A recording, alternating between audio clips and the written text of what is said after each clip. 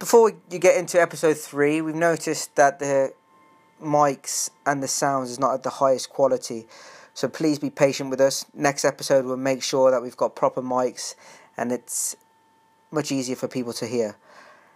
Either way, enjoy the episode and let us know what you think.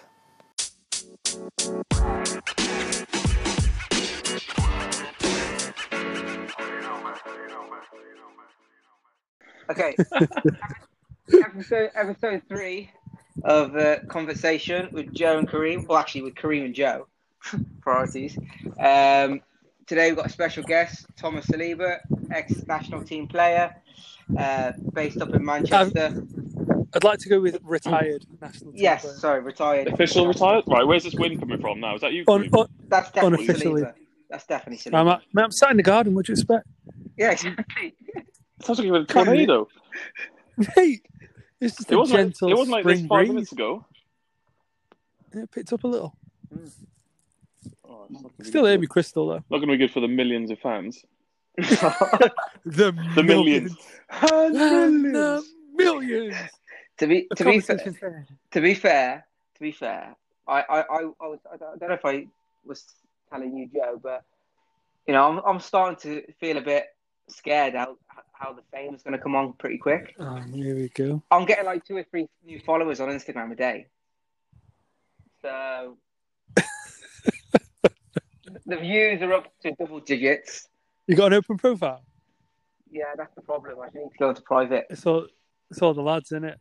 Can't keep enough of you. Go on private. Can't get enough of that Tash. Yeah, probably.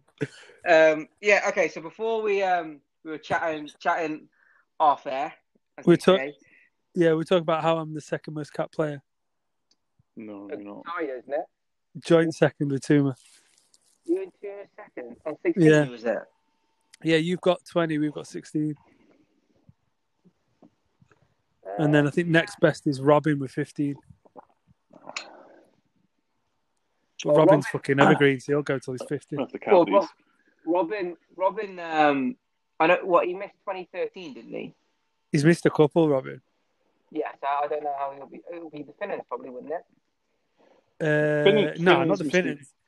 Finnans only started 2013. Yes, we got 13, 14, 15, 16, 17, 18. One of them took a knock, though, at one point. 12. Yeah, okay, so they'll probably be on like 12, 13 each, won't they? Something Probably, like that. 13, 14 maybe. Yeah, it won't be far off. They Well, won't they've be got far the off, Malaysia ones as well. Yeah, that don't yeah. count. That overtake you, won't they? Interesting. Yeah, so Toombs, Tom asked you about your shoulder. How's that going? Yeah. I don't know, mate. It's all right. I'm still a bit funny about it. I mean, so this is 12 weeks post second surgery. Okay, so the So people that just don't know who's listening, first- what happened to yeah. your shoulder? Right. So if we roll back September 2018, no, 2018, tore a rotator cuff from my shoulder in a preseason. Well, it was August actually in a preseason game. Had to go under the knife. That's the first time I've ever had surgery. First time I've ever really been injured. You know, 32 now, and that's the first time I'd say I've been out for more than a month. Had surgery on a rotator cuff. That took about 6 months to recover. Came back in the when was it? When was ARC in 19 March or April? So it was like 2018 was it? 2019. 2019 was last April. year's. Yeah, so literally my first game back was our first game in that ARC against the advice of my physio. Just put a load of tape on it. The first time I hit contact was in our first training session, and I was just like, one of the boys, okay, you're gonna have to run on my shoulder. I need to see if I can take a tackle on this. So that was nervous times. So didn't play 100%. You know, definitely was holding back a bit in that first game. Played 50 minutes, and then played the rest of the season out. A few games, played some county stuff, and then played the start of the last season, this season, and then pre-corona, and then in November in the gym, benching, about 250k, obviously. Classic. That was a lot less than that, and last rep, on a weight which I heavy but comfortable with, and it just pec just ripped off the bone basically. Weight landed on top of me. A couple of guys in the gym had to come over and take the weights off, and then pec came off, so I had to have surgery on that. What hurt more, your pec or your pride? Oh mate, it was horrible at the time because you know, like in a game, you do something, it happens in an instant. You get up and you're like, "Oh, what the hell was that?" Yeah. And you're like, your adrenaline's pumping. Whereas this, like, I was pushing the weight out, and then I could just feel it tearing, and there was nothing I could do, and other than you're not quite sure what's happening at first, and then suddenly you realise and you just drop the weight. But it's like you're in that. You've got that couple of seconds where you're just in the moment and it's happening. So that tour, had an MRI, had surgery by one of the top guys. He does all the England guys and stuff.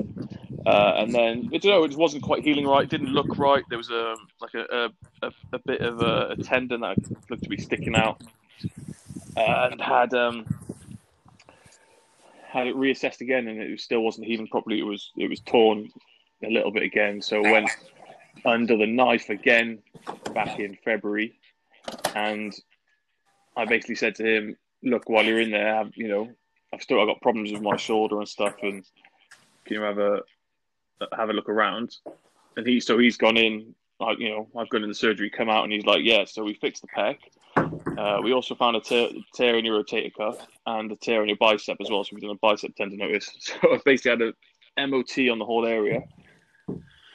And this is 12 weeks post that now, and it still feels a bit weird. Like, did some kneeling press-ups the other day, and I definitely don't feel confident on it.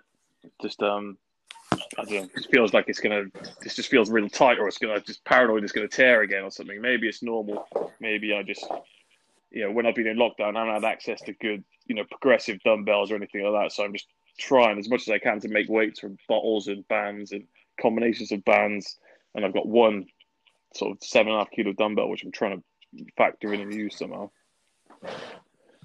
But normally I've got an ARC or something to look forward to, but I guess I've not really pushed it because I've not got something to come back for. So I'm just kind of taking it easy and not risking it.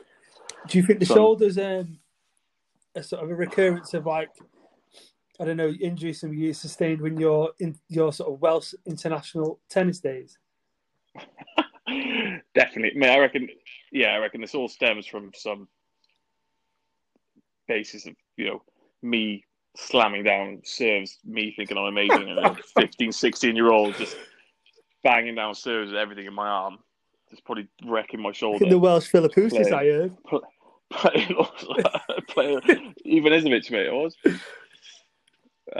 Just playing all summer, and poor flexibility, and I reckon it's just over time it's just torn, and then the one injury probably leading to the other, and just a weakness definitely in that area. Yeah. So, do you think that when you did, because you were like well into your CrossFit in your first few tours of Lebanon Rugby, do you think that would have made it worse, or that helped it, that strengthened it, that worked on the flexibility and stuff, or that it's completely irrelevant? I don't think it helped. I was always... You're saying CrossFit's bad? Lost it. To be fair, mate, I love CrossFit, but certain aspects of it. If we're going to go down that rabbit hole, I got things to, we can talk about that. But mate, you remember me, Cage, when I couldn't do anything overhead. Like I can't press just an Olympic bar overhead and keep it there over my head, like, because my arms don't go straight up over my head. So I couldn't do any handstand press ups. Kipping pull-ups would hurt me, my shoulder, and so I always had some problems there. And CrossFit definitely didn't help. Well, I'm not bagging CrossFit. I loved, a lot of elements of that, especially just, workouts, just ruining yourself in a workout. There's other things in CrossFit which I didn't really like. But no, I don't think it helped. I probably made it worse if I'd gone full into it, but I managed it myself. Like, I wouldn't do anything that I knew would hurt it. Yeah. Oh, about you, Sleeves, because you've never, and this is obviously not trying to bag on you or anything, but you've never been a guy that loves the gym, never been the guy who's heavy into, like, doing a bunch of workouts, going for a 10K run or anything like that. But you've always had You always turn up in decent shape. You've always got that bit of strength. What do you say? Would that be a reason for why you never really get injured? That's because he's always lent pre-championship. Yeah, true.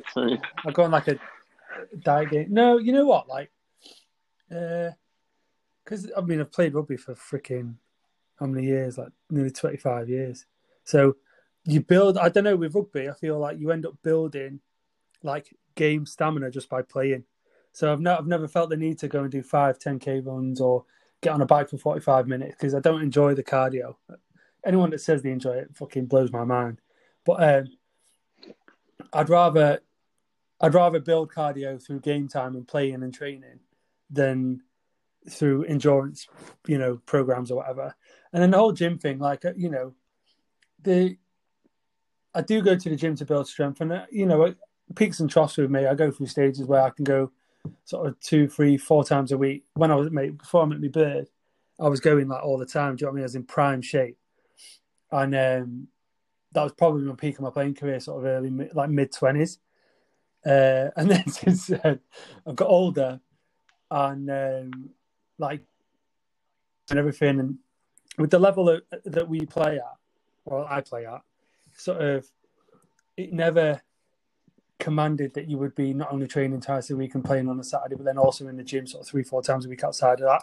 So sort of the balance in terms of lifestyle, I guess, you just need to make it work. That said, I eat like a fucking savage. So problem is, if I don't do something, I just stack the weight on. Like the Mediterranean genetics just aren't built to burn, like especially as you get older. Like especially since I turned 30, I noticed how much harder it was to keep the weight off. So naturally, during the playing season, I'm always in okay shape anyway, and the match fitness is there.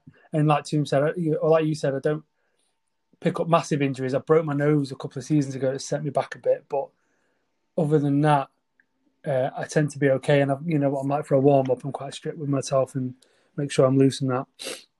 But you carry weight quite well. If you do put on weight, you put it in like right places. Yeah. Get thick legs, thick shoulders, thick arms. Yeah. No, I'm my heaviest. Like, I'm not a big guy, height wise, but my heaviest, I'm up to like freaking 94, 95 kgs. Fighting weights probably should be around 87, 88, but I end up sort of these days hovering around the 90, 91 number, and I'm okay with that.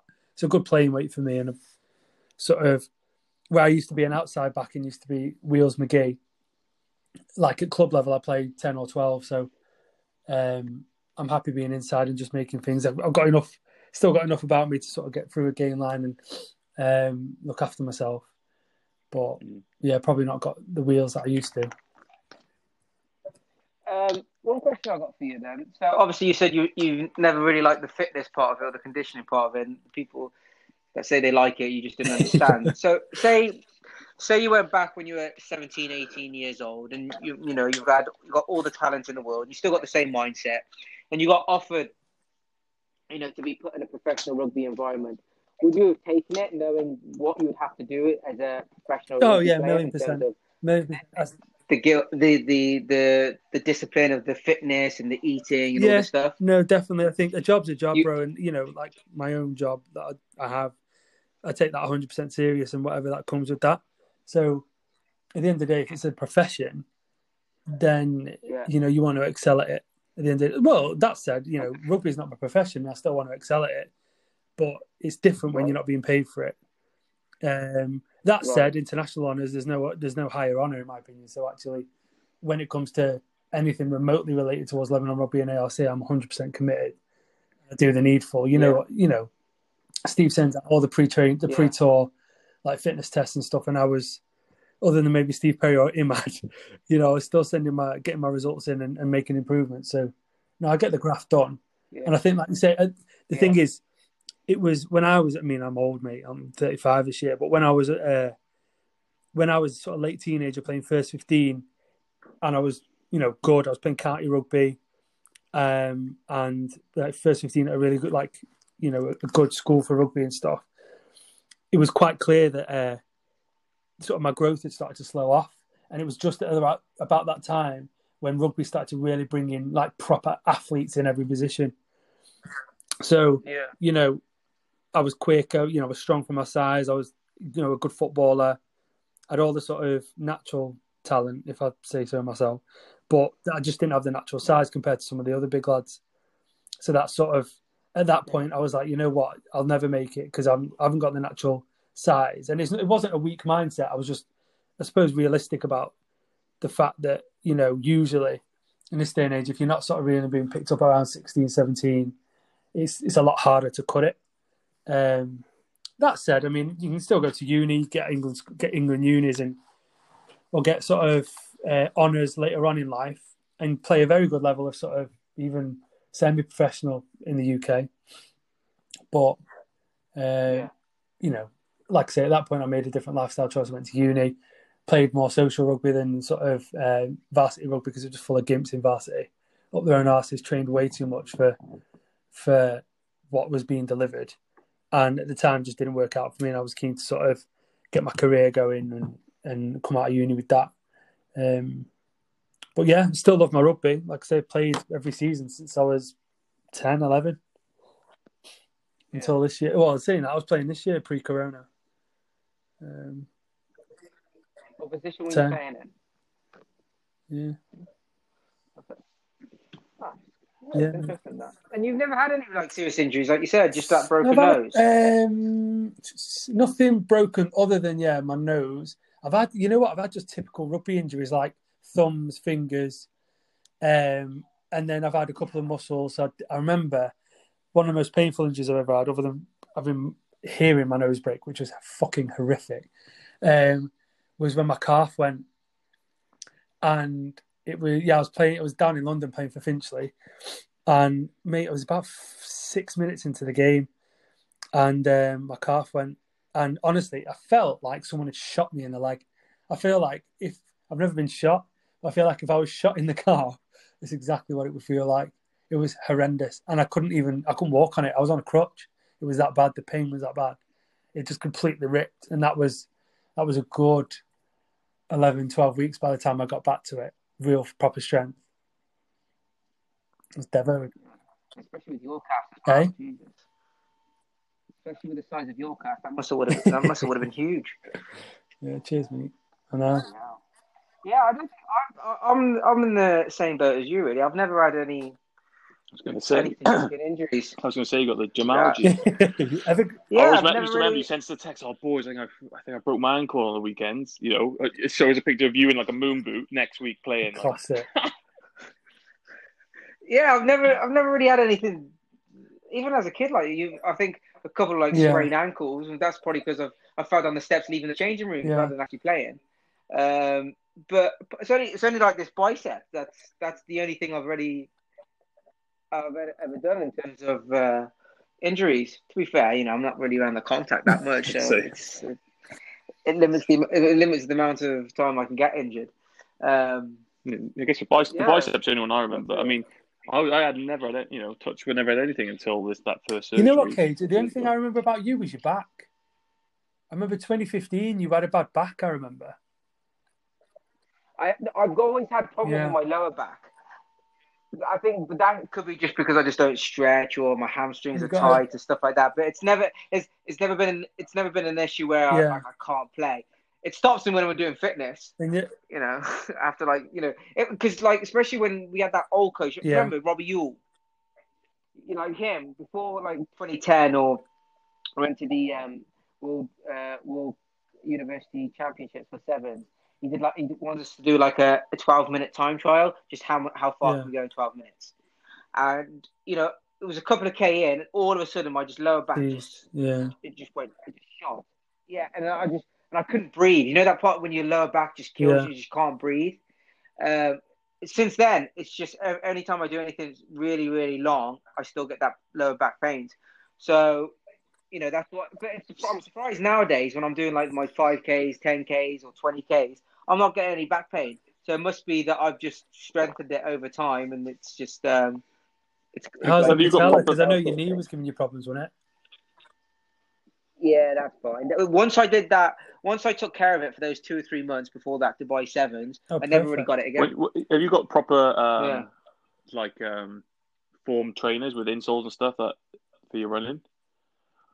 What's the? Nah, man, I just use those Reebok. No, is it? Okay. I want to get mine. You know, when they watch you on a treadmill and they say how how you run, where your feet are and stuff. What's it called? Yeah. Your feet are weird. So you probably benefit. Yeah, exactly. That's probably why I got back pain and stuff. Because you see all my trainers, like how they're worn, it's just like a massive angle. Yeah. Yeah. And you see me try walk in flip flops, like mate. Over the shop. Yeah. All right, Tim. So you've put down a couple of topics that you wanted to discuss. So the first one that I see on this is Bill getting selected. So is that obviously that Bill? No, Bowman, Bill right? Gates. Oh, he's on form tonight. Yeah, mate. So what's your thoughts on him being selected? Mate. Then, I mean, it was going to happen, wasn't it? Yeah. It's just gone the way it is. Six Nations voted for him, and Future wasn't going to get looking unless one of them defected. But I don't know, mate. I just hope we'll get some sort of change from it. I still can't believe like some of the tier 2 blocks voted for him, like Rugby Europe and some of the Pacific Islanders and stuff nations. I thought they would have backed kind of the more tier 2 or the emerging rugby nation focus that sort of Pisha had. I'm not sure what kind of backroom deals and stuff have gone on, but yeah, we'll have to see what his vision is. He says he wants a more global game and to promote more tier 2 rugby. So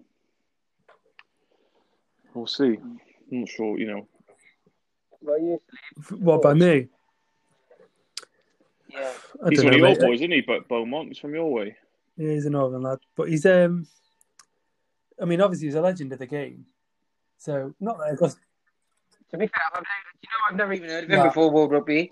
The championship. Really? Beaumont? Not even from like Question of Sport, Question of Sport, or John and Number Rugby. No, I mean he's he's one of the commentators on John and Number Rugby.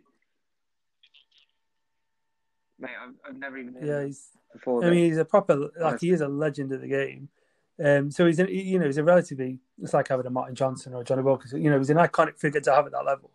I don't know. I hope that, like Toom says, he helps bring it on a bit, because you could argue that the tier 1 has been so static for a while. It took Japan so long and so much investment to get where they are now, and are they even considered tier 1 still? Are they even considered tier 1? Who? Now? Japan. No, not technically. Tier 1 is only the Six Nations and the Rugby Championship, I think. Exactly, but then look at the shows they've been putting on the last 2 World Cups. Well, I mean, beat Ireland, beat Scotland. Bill Beaumont. Exactly, beat South Africa. Yeah, well, Bill Beaumont said now, isn't he? Bill Beaumont said now that he's going to make Japan a tier 1 nation. So maybe that was a deal. Yeah, he's not daft. He'd be ultimately a bit of a. He'd be playing the politics on it, but it's just okay. Well, that's a top level.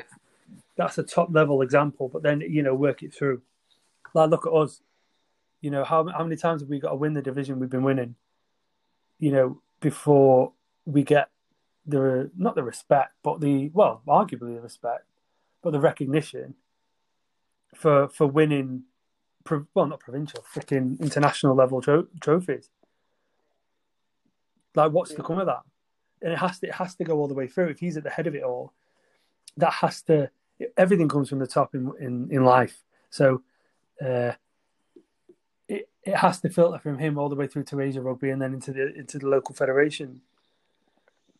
What would Japan do now? I mean, like, they need to fit into a major championship somewhere, because they obviously normally do. They can't be a million miles. They can't be a million miles away from joining the rugby championship. No, exactly. Yeah, well, there was talk about they must have to. Yeah. Oh, that'd be daft though. The Sunwolves are in Super Rugby. Rugby. So no, they Sunwolves have been stopped now. Oh, is it? Yeah. Why? Yeah, they pulled them out. I think they. I don't know. They said they could. I think that and argument for them. Kind of. I don't know all the thing, but I think with the internal league in Japan, mate, they were the last season that they were in. They put some big, results in. They done over a few teams, but yeah, they need a big championship now, because obviously they compete in our competition. Obviously, in the top division, they sat out through the World Cup cycle to prepare for their World Cup, and they played mainly just friendlies and they play that Pacific Cup and stuff like that. But they need to be in a top championship, and it's such a big market. I mean, the highest, one of the highest, well, the biggest rugby game we watched was their game against. Well, I'm not sure if it's changed now since the World Cup, but the biggest ever rugby game watched was the game when they played Scotland after they beat South Africa in the World Cup in 2015. Yeah. So it's just a huge market there. By the way, I watched that the Miracle in Brighton film. Have you seen that? In it, it's like proper cheesy. It's so cheesy. It's like it was made in Japan, like over the top, super dramatic. Oh, it was terrible. I couldn't finish it. The guy who plays does quite well, I think. He's that Kiwi guy, isn't he? He does the adverts for the All Blacks. He actually does a really good job of playing Eddie Jones, just like his sort of voice, his demeanour, and everything. What? Well, you just got to be grumpy and derogatory to people, and then you got it. Proper cheesy. Yeah, no, I wouldn't recommend it. Talking about that, we have to go through that was one of the things I wanted to chat about. Was sports documentaries, mate. Are you boys watching? That's a good transition. That's a good transition. You can't say it out loud. Now you ruined it. I like how you. No, it was good. I let that bit out. You boys watching The Last Dance? I've only watched 2 episodes. It's class.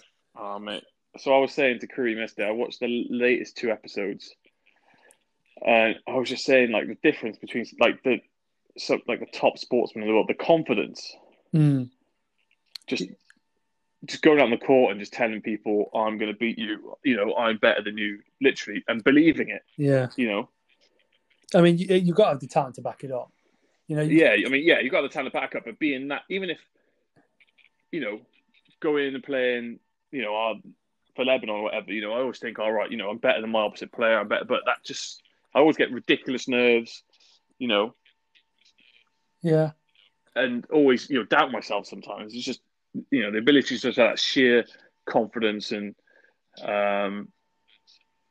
just knowing how good you are. Yeah. And I sent you that clip, Cage, where he's handing out tickets, and he's like, "Where do you want to sit?" And he's like, "Anywhere in the box next to God." And he's like, "Next to who?" And he's like, "God." He's like, "Yeah, he just give you that ticket." Reminds me of UK, something you would say. Well, to be fair, Salim, obviously you were in the conversation when Tuma was speaking to me, but when he was telling me all this and he sent the video and I watched that part of the documentary, I was saying to him, I was like, obviously it's completely different level, but I'm like that when I'm in Lebanon. And it's not from an arrogant point of view. Obviously, there's a different level between me or someone like at that highest level. But when I turned up in Lebanon 10 years ago, whatever, I was like, the big fish in the small pond sort of thing, which I never was. Like even when I was playing here, I was always a good player, but I was never like the main go-to guy. So when I went there, I knew I knew there would be players who are bigger than me and stronger than me and will be more physical. But I knew that there'll be no one there who would have my level of skill or my understanding of the game, just because they weren't raised on it. It's not their pedigree. They start rugby at 18, 19, and so I developed all my skill set or my footwork or my running game based on the confidence I had with turning up knowing that if I do that, people are still going to give me the ball and still going to give me credit because, I'm better than anyone else anyway. So I was just it gave me more that freedom to just try things. But I was saying if I go to a game in Beirut, in Lebanon, and it's like Beirut versus Jamhur, I know for a fact that Jamhur are thinking, try and stop Kareem. Kareem does the distribution. Kareem runs the team, blah, blah, blah. I know that going in. And the same playing Junior and all that. But the fact that I know that they're thinking that, it gives me even more confidence because it's just like, God, it's like they've already lost because they just think they're just so focusing on stopping me. I used to just love that, but having that confidence going into a pitch of just on the pitch of Beirut versus Jamhur is one thing. But imagine going anywhere in the world and knowing you're the best person, the best player.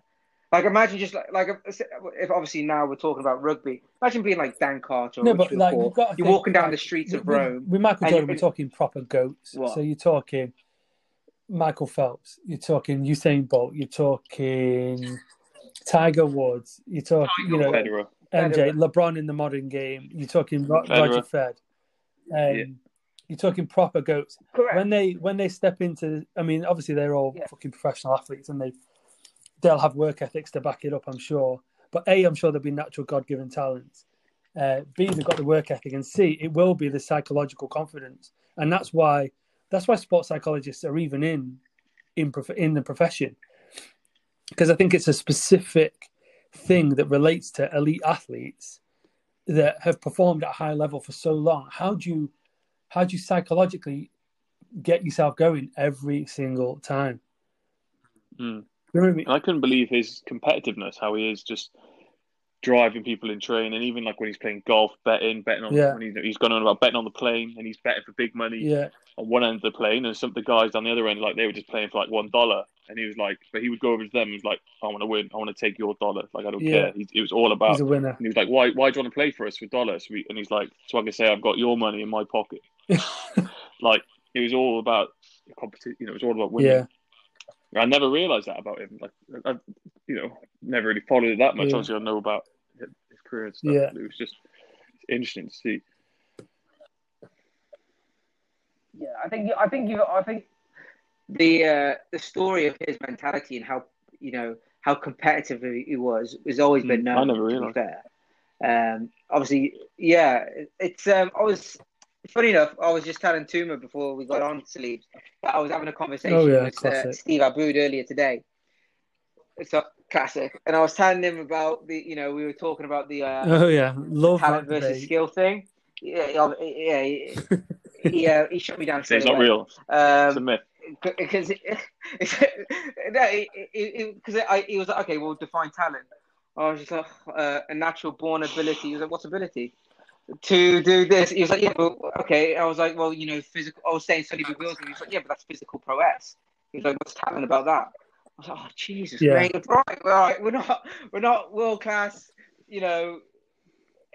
talent development officers like you are. We don't know the specifics that much.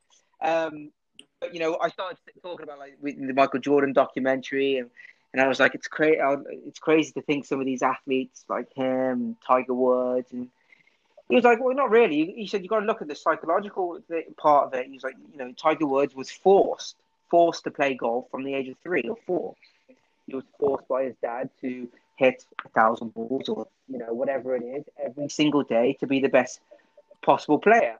And he was like, and then you have to go look into the psychology of his dad. Now, the psychology of his dad was probably, I can capitalize on my son if he succeeds in this sport.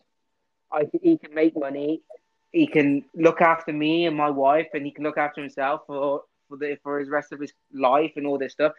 And then, once he got better and better, he started getting.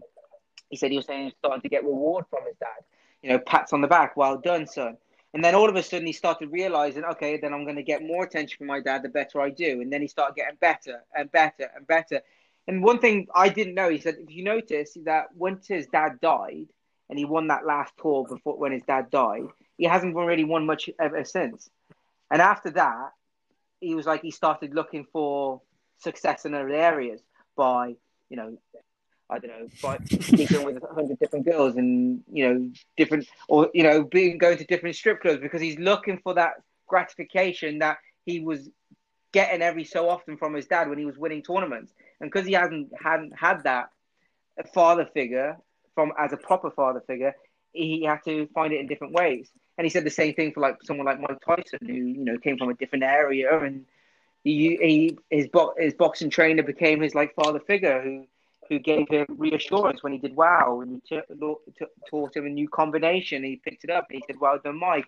It made him feel better, and then he wanted to improve even more to succeed after him. And then when he died, Mike Tyson... Mate, have you seen that clip of Tyson, by the way, from the other day? Oh, yeah. Mate, imagine getting leveled with one of them.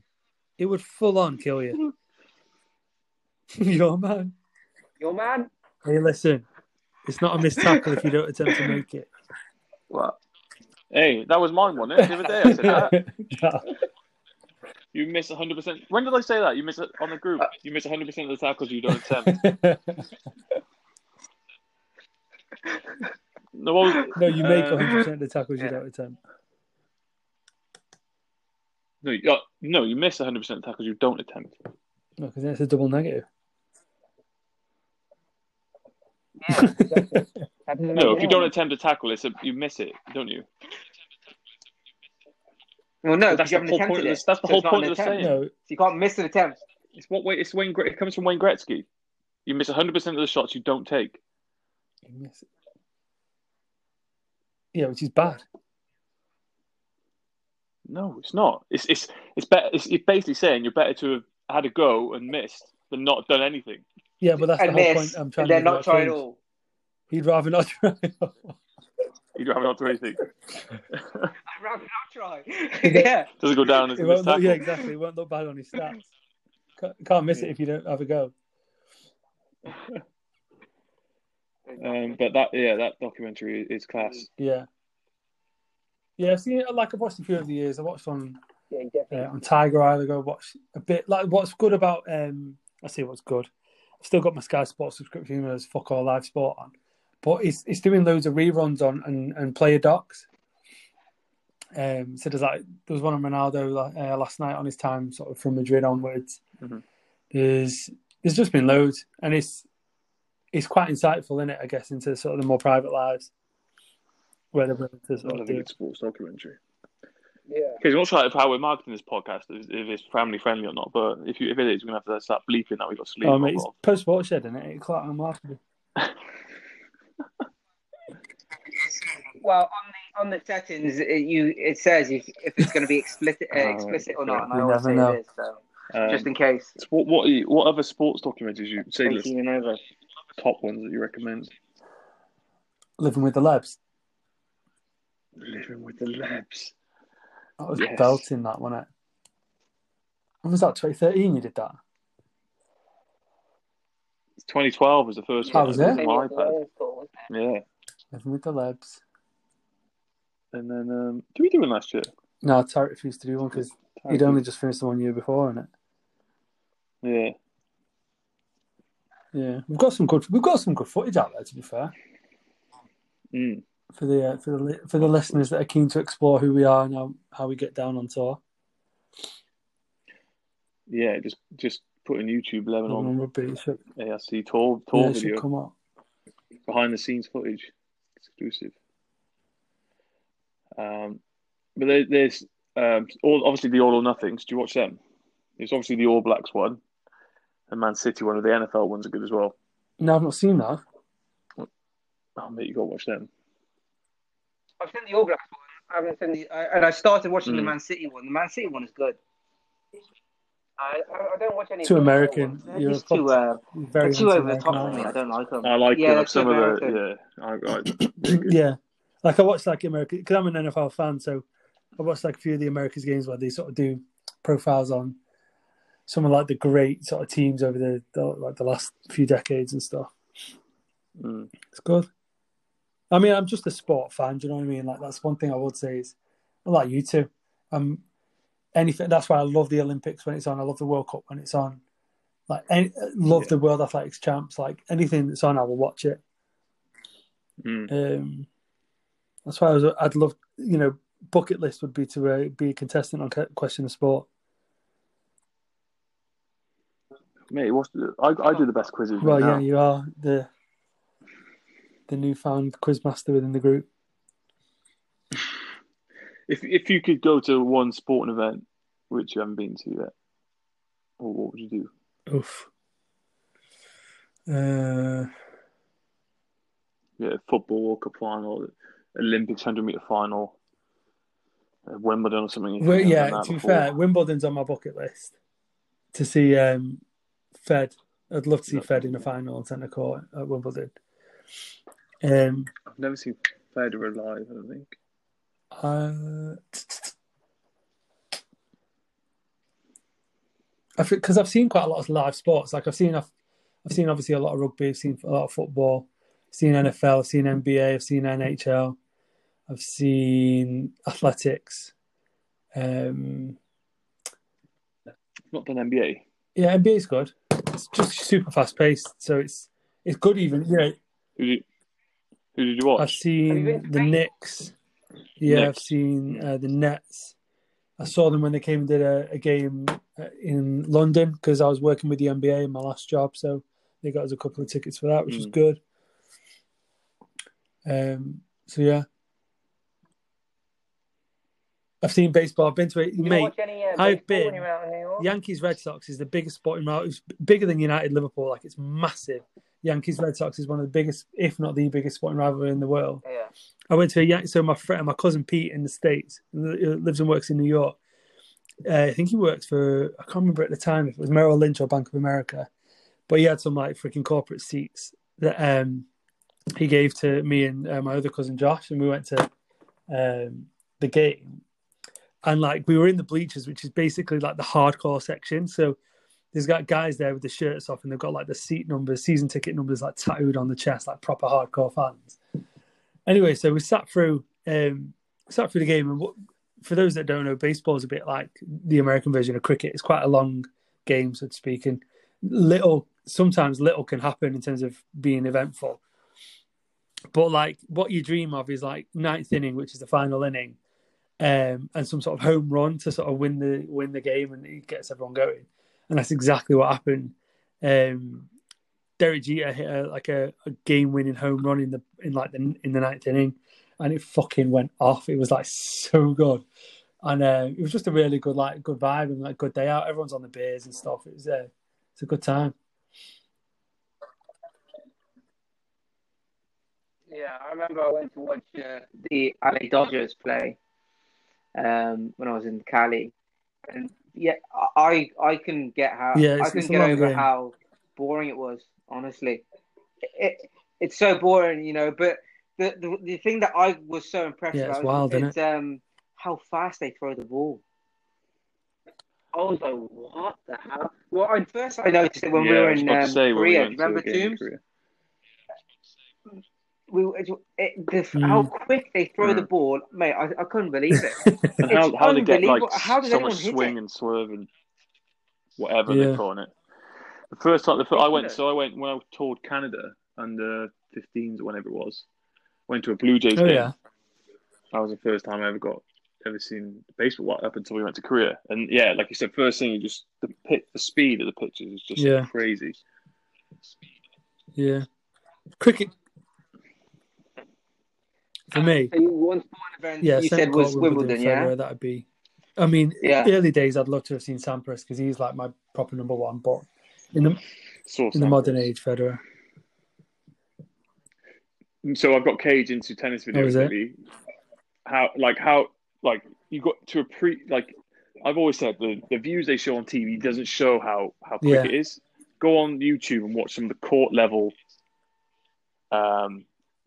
Practice, like some of Federer's practices or Nadal's practices, and it's just you get. I don't know why they don't film TV like that, but you just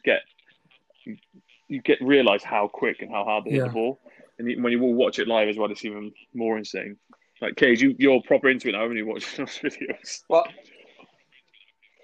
Well, yeah, I saw a couple of those videos before, last year as well, and I thought they were super impressive. But remember that guy I was telling you that I played in Lebanon, that guy I played against in tennis? Well, so for the people that don't know, there was this guy at golf club who I've seen there over the last 10 years. Every summer, we see each other there by the pool. We're both members, and we talk every now and again. He's older than me. He's probably in his early 30s. Now he's like his mid-30s to late 30s. Anyway, so one day I saw him at the club by the pool, and he was carrying his tennis bag, and I was like, And by this time, I was playing every other day with the ball boys. So I thought, I was getting, even though I was smashing these 12-year-olds, I was thinking that was pretty decent now. So I said to him, I was like, fancy playing? He was like, yeah, sure. Why don't we just go down tomorrow and have a hit about? I was like, yeah, sweet, cool. So that after I saw him, I went down to the court to play with the ball boys again, and I told the guys that I was playing against this man. They're like, good luck. I was like, why? He was like, he's very good. I was like, yeah, okay, fine, yeah, but how good's he gonna be? They were like, okay. So he turns up, and you can just tell. I don't know what it is, but those players that you see, they can have all the gear, but you can also see, but he looks like the guy who has all the gear, but he has no idea. But there's some people that he's got the gear, and he's got something about the gear that he's got the right shoes or the right socks or the right t-shirt. You're thinking, this guy, he looks pretty good. He looks pretty pro in the way he's carrying himself, and the confidence that he came on the court and started warming up. I was like, okay. Shit. The first forehand he hit to me, I didn't touch it. It just went past me. He said, "What's wrong?" What's wrong? 300 miles per hour. How am I supposed to hit the ball? So anyway, we don't play games. He said, just play first to 10 points. We just rally against each other like the pros do in the warm up. They just, you go rallying, and then all of a sudden it starts heating up on its own until someone goes for a good shot or whatever it is. So we did that, and after about 5 minutes, I was like, mate, I'm done. I couldn't hit anything. It was just too good. And I was just like, wow. So afterwards, I was like, mate, I felt bad because I wasted his time. I was like, oh, sorry. I thought, I didn't think I was that bad. He was like, oh, no, it's okay. Don't worry about it. I was like, where did you learn to play so good? And he said that he went to the Miami Academy, the US Miami Academy for tennis, like protege sort of thing, when he was like 12 years old. And he was like in the academy with like Andy Roddick. He said he played against Andy Roddick. He beat him a couple of times when they were in like junior ranks. And then as he got older, he was on a few of the tournaments with Federer and stuff. And then, he was at one point he was in the top 500 of the world. Top five junior. I think you have the top 100. Yeah, the top 100, and then you have like the amateur 500, like the people that the Challenger series think are going to be the next 100 and pro or something. The Challengers, whatever it's called. So he was like in the top like 500 of that when he was like 17, 18 or something, or he was young. And then he said, he had to stop because tennis is an expensive sport. And unless you're like regarded highly ranked or you've come from a lot of wealth, you can't keep doing these circuits because there's tournaments every week in different areas of the country, of different areas of the world. And if you want to make money, you have to go to all these tournaments. It's the same in a lot of sports like golf. You have to pay for it yourself. You can get to be a professional in golf just by being very diligent golfer and getting your handicap down. But then trying to make it pro and succeed and sustain at that level is really, really difficult. Really difficult. Yeah. You haven't played me yet, Cage. The point that I don't need to. So the point was that this guy, he left that sense of pro life when he was 18, and now he's like in his mid 30s. He's overweight, just plays for fun now, and he's still got like an unbelievably ridiculous fast forehand and an unbelievable serve. And it just made me think after that, like that night, I was just like, he stopped like 15 years ago. And he wasn't even the top 100 of the kids. Like, imagine someone like Federer in his prime. I was about to say, you play him. Like, what? Federer will probably step on that court and beat him. Love. Yeah. And it wouldn't even break a sweat. It'd be a warm-up. He'd be playing for fun. It's insane. It's insane. But I think if you dabble in all these different type of sports as a youngster, and you keep dabbling them as you're getting older, you'll get the appreciation of them even more, and you'll really respect these high level athletes in whether it's tennis, golf, football, because to get to that level, it requires something special, and then to stand out at that level, not just be a part of it, to be rated as one of the best in the world, it's insane. Yeah. The only other thing I'd love to go to... I had about 10 of the documentaries written down. The only other thing I definitely want to go to is the Ryder Cup. Yeah, the atmosphere, like I say, I'm a fan of golf, and the atmosphere at the Ryder Cup just seems like next level. And to be a player, especially because golf is obviously an individual sport, and the Ryder Cup's an opportunity to obviously be in the team environment. To be in that environment with that kind of, with those kind of crowds, would be pretty fucking special. What would you want to go to, Kareem? I can't imagine you haven't. I don't really know you going to many sports events. Like, you didn't even go to a rugby match until like last year. Yeah.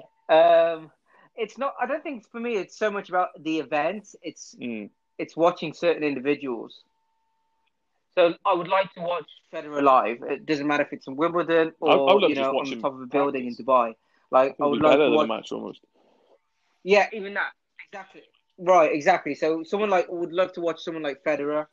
I've seen Messi play. See someone like Messi play. Yeah, I've seen him play with Barcelona against United, 2009 Champions League semi-final.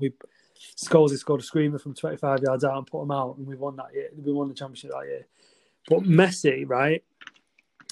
I've seen Ronaldo play many a time at Old Trafford, and Ronaldo to me is still the best player in the world, even better than Messi, just because of his all-round ability to lead and carry a team.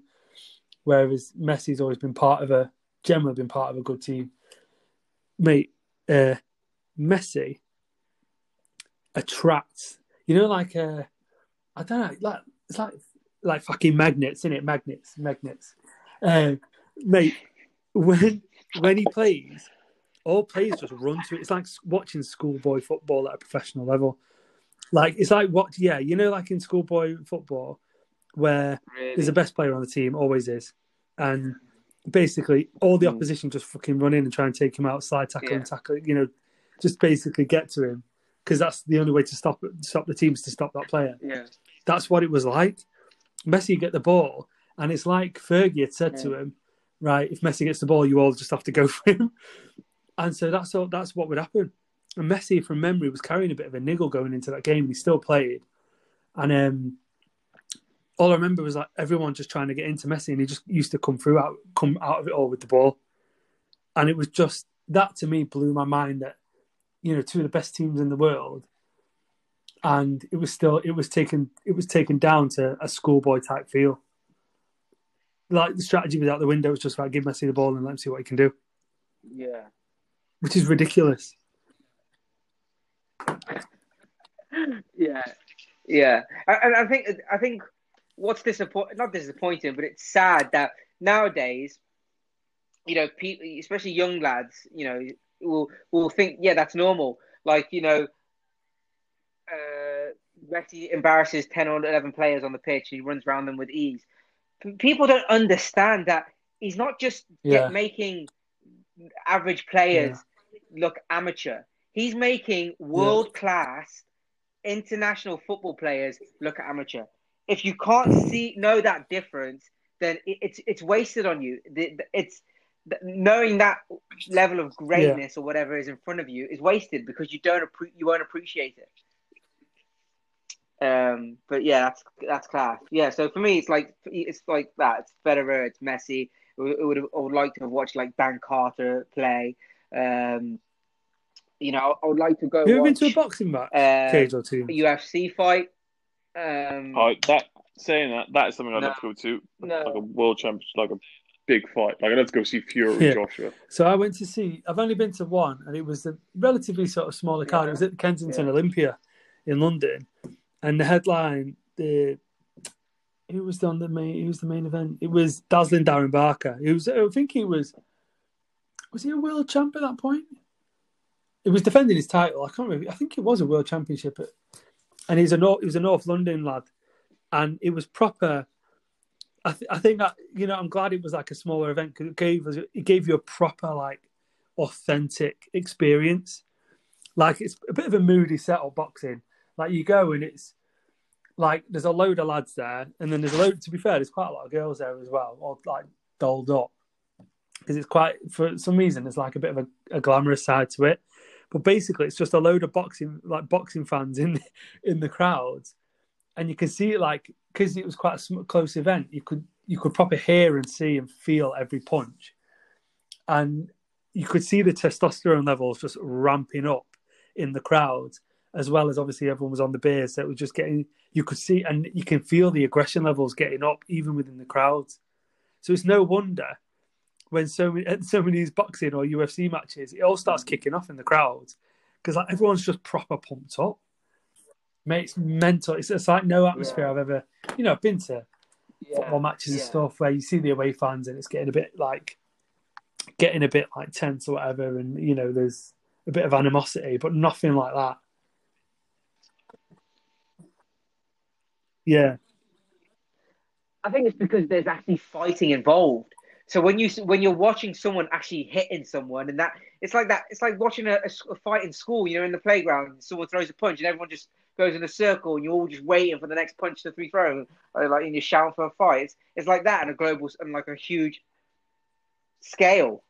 So if you've got that energy and you're feeling like you want to be in the ring, and then someone next to you is, bumps you off, and you've got a short fuse, you're just gonna be like, thinking that you are Tyson Fury and trying to throw a left hook sort of thing.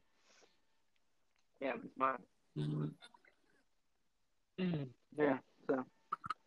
I think that's a good 56 minutes, boys. Goes on, just get chatting, and that's what we like. Matt, I join your cast permanently, mate. But I've got a daughter and I've got shit to do. Sorry about that. Bring me in and out as you choose. As a guest. Okay, don't worry about it. You understand. Regular. Of course, you're going to be a regular guest. Cheers, mate. Once we get pro, so talk to me. Is this going to be on iTunes now? What? Microphones, we'll send you one. Yeah, so I'll upload. I'll do the editing for this today or tomorrow morning. So we'll do this as a separate episode now, not with the. Long okay, give me the deets and I'll share it and stuff. Yeah, so I'll do a separate episode with Bob. Yeah. All right, brothers. Always a pleasure. All right, sweet. All right, cool. This is Saliba. I'm out. All right, lads. Sounds good.